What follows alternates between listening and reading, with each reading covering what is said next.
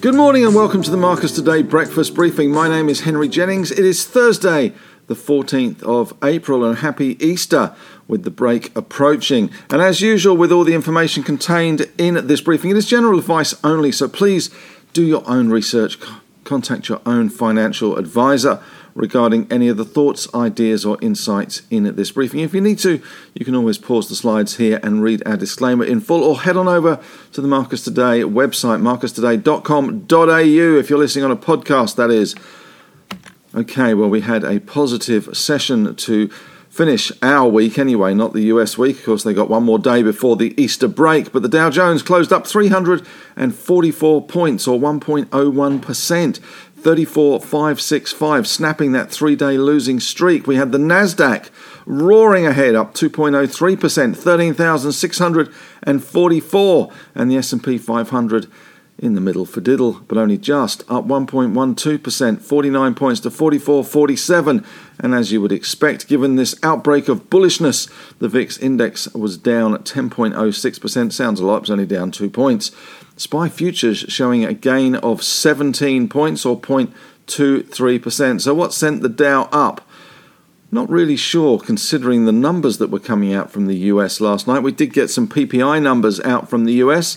We also saw the Bank of Canada raise interest rates. We saw that PPI wholesale prices were up 11.2%. This comes hot on the heel of that 8.5% inflationary number they got out on the previous day. So inflation is alive and well in the US, and in the UK as well, as a matter of fact. But the question is, have we seen peak inflation? Certainly there are some commentators talking about peak inflation now in the US at that 8.5%, maybe one more print above it, but we are seeing used car prices coming down. Unfortunately, not energy prices. We did see Brent crude last night up 4%, $108.78. WTI up 3.6%, $3.65, up to $104.25. So despite all the news in oil and with the strategic reserves being released, we also saw some inventory build-ups as well, and also taking China out a little bit because of their COVID zero tolerance policy. The oil price is still $109 for Brent crude. So despite all the slings and arrows that are thrown at the oil price at the moment, it is holding up remarkably well. So not good news for the inflation picture. We did also see JP Morgan numbers out last night, which were somewhat disappointing. The stock fell 3.2%. They did have to make some provisions for their Russian business. This was the first cab off the rank for the US banking sector and the US reporting season, although Delta Airlines and BlackRock also out last night as well. Delta Airlines going like a train, apparently. I saw the CEO being interviewed this morning on CNBC. In commodities, though, overnight we had copper down 0.3, nickel down 1.4, aluminium down 0.5, zinc up 1.5, lead up 1.4, tin up 1.3, gold up $8.60 or 0.44%, 1984.70, and the iron ore price down 1.35%, $2.11 to $153.72. One of the great mysteries at the moment is why the iron ore price is holding up relatively well, considering the lockdowns in some of the most influential parts of China. Shanghai, for instance, down 1.35%, only $153.72 US dollars a dry metric ton. So it's still holding up relatively well. In the Aussie dollar, 74.53, so nothing shaking but the trees there. In US and international mining stocks, Freeport-McMoran, big mover, up 3.3%. Alcoa up 5%. Teck up 7.1%. Teck has been on an absolute tear recently. Anglo up 1.16%. Glencore up 1%. Vale down 0.1%. Albemarle Lithium up 3.7%. BHP in ADR terms up 1.4%, and Rio up 1.8%. Turning back to the US market, we can see that it closing pretty much on its highs despite those high PPI numbers. We also saw Janet Yellen saying she's not too worried about inflation. She's more worried about inflation in recession in Europe due to the Ukraine situation. But certainly with US reporting season out there, our minds and the market's thoughts will turn to individual companies and the outlook statements that they bring out, rather than that bogeyman that is inflation hiding under the bed in the dark out there. But plenty of Fed heads out there at the moment. Federal member Bullard was getting very fired up about higher interest rates yesterday because he said that tinkering won't fix the inflation bogeyman. Major stories last night. China has promised to cut the repo rate when needed to boost the economy. So at some stage, we are going to get some stimulus out of China. And Yellen talks tough on China, warning of a fallout over Russian ties.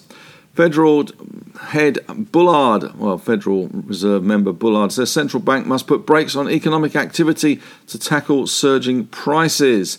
And Barkin, another Fed head, says central bank may need to tighten monetary policy more often. So I have seen stories on people talking on CNBC recently about how the Fed needs to get way in front of the curve so that it has the capacity to actually cut rates in the future as the economy slows. So there's going to be some calibration, I suspect, in US rate policy going forward. It could go hard and fast with the intention that if things do deteriorate and inflation gets under control, then it has the capacity to cut rates. So it'd be interesting to see how they're going to handle this, because it is going to be walking a tightrope. Another Fed head, Lael Brainard, who is the soon-to-be appointed deputy head, confident of ability to moderate price pressures without triggering economic downturn. Good luck with that. The Biden administration to significantly expand scope of lethal aid to Ukraine. It means giving them weapons, basically. And UK inflation hits a 30-year high, 7%. So we are seeing UK inflation going nuts at the moment, 7% higher. So much for the Brexit windfall that they were going to get.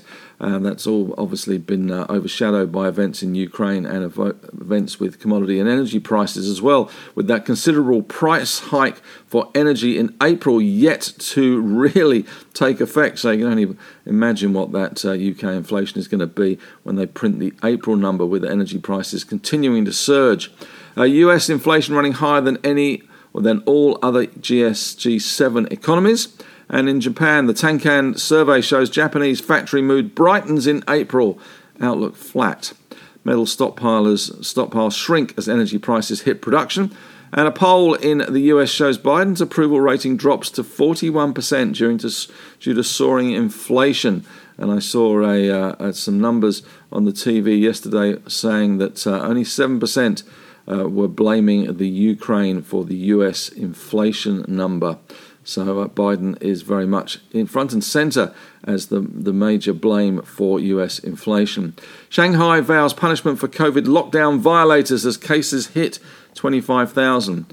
As far as our market goes today, we are expecting a positive day today. We had a pretty good day yesterday. We'll probably wait and see what Asia does as usual, what the iron ore price does on the Dalian exchange, and also what US futures do. But if we see a kick there, we should see a kick before Easter as well. Resources should be very much in vogue. In the US, we did see the banks a little bit mixed. JP Morgan was down 3.2% on the back of their numbers. The banks really being left out of the rally at the moment. The tech stocks were doing well. Apple up 1.6%, Meta up 0.4%, Google up 0.7%, Tesla up 3.6%. Always a good benchmark for our lithium stocks, which all went pretty nuts yesterday in places. So I would expect that to continue today. And we saw Block up 2.6%. Meanwhile, Zip and Sezzle plunging to multi-year lows. So not good news for the buy now, pay later sector. We did see Bank of Queensland numbers out this morning as well. First half profit increased 38% to 212 million with an interim dividend of 22 cents. So that will give some of the banking analysts some fat to chew on ahead of the banking results, which pretty much will happen as soon as we get back from our Easter and Anzac break. Monadelphous has secured $230 million worth of contracts in Australia and PNG, so good for them. And you can see how hot the metal sector is at the moment. There is a uranium and lithium stock, Aurora Energy Metals. What a great sector to be in at the moment, uranium and lithium. Strong debut next month, May 16th listing. They're only raising $8 million. I reckon they could have probably raised 10 times that, given on the right day, with the demand that's out there at the moment for uranium and lithium plays, but looking for a strong debut. So I would imagine we're going to see a big gain for Aurora Energy Metals next month. And Tesla supplier Yuhua International is taking a cornerstone investment in Oceanic Lithium, which is looking to raise $6 million ahead of the listing next month. So we are seeing some of these tiddlers jumping on the lithium bandwagon at the moment. We are certainly looking at that lithium space. Continue to write about it, continue to favour it, continue to recommend it. It is still an evolving story and has more legs to come. And investors in South African company Woolworths pressuring it at the moment to sell DJs, which it owns. Bank of Canada, which is an economy similar to ours in some respects, and I've written about that today in Henry's Take, is raising rates by 50 basis points. The RBNZ, which is the Reserve Bank of New Zealand, raised its rates yesterday by 50 basis points. And Fitch Group has cut its forecast for the New Zealand dollar to average 66.2 cents US for 2022. US 10-year yields 2.7. Australia streaking ahead at the moment, 3.07. Germany up 0.76%. That's a positive 0.76% as well. So we should see a relatively firm day today. I suspect we'll be relatively quiet as we were yesterday. Tight trading range. Again, that was the story yesterday. A lot of people have left for the coast. Traffic is significantly less. I drove into the city yesterday and there was very few cars. It was a very quick journey there and back, in fact. So that is pointing to a pretty quiet end for the week as we head into the Easter break. So question of the day today, where are you going for Easter? This is a nice general question just to get some juices flowing and get some ideas. Where are you going for Easter? And have you got a secret spot that you go for Easter? Maybe you go to the same place every year with the same group of friends. But love to hear where your secret spot is, and promise I won't pass it on to too many people. Well, that's it from me today. Thanks very much for listening. As always, you can head on over to the Facebook discussion group. It is a great group there. We've got 3,600 members now over on that group. So it is a pretty good source of information and a great way to swap ideas and opinions about stocks. And it's a magnificently well-behaved group compared to others, and very few pump and dump. So would urge you to keep engaging with the Facebook group. Otherwise, engage with our podcasts. And of course, we have 3 other streams of fabulous consciousness in terms of the Marcus Strategy podcast, which is the morning meeting, Fly on the Wall, look at what we're talking about. The On the Desk podcast, where the team in Melbourne talk about some of the issues that they are seeing in the financial markets. And my On the Couch podcast, where I take a look at some of the fund managers, some of the businesses, and some of the CEOs that are interesting me at the moment. The last one I did was with Gemma Dale from NabTrade, and if you haven't listened to that already, it's a really good insight into investor behaviour and what's happening with investors in the market at the moment. NabTrade, of course, is a large broking platform, and Gemma is privy to all the information there, so she knows how many people are buying Fortescue or that sort of thing, those money flows that she sees. So it's quite an interesting take and a look at what's happening out there for the retail investor. But that's it from me today. Thanks very much for listening. Have a great Easter, and may the trading gods be with you. I'm away till the 27th of April, so I'll be back then. In the meantime, stay safe.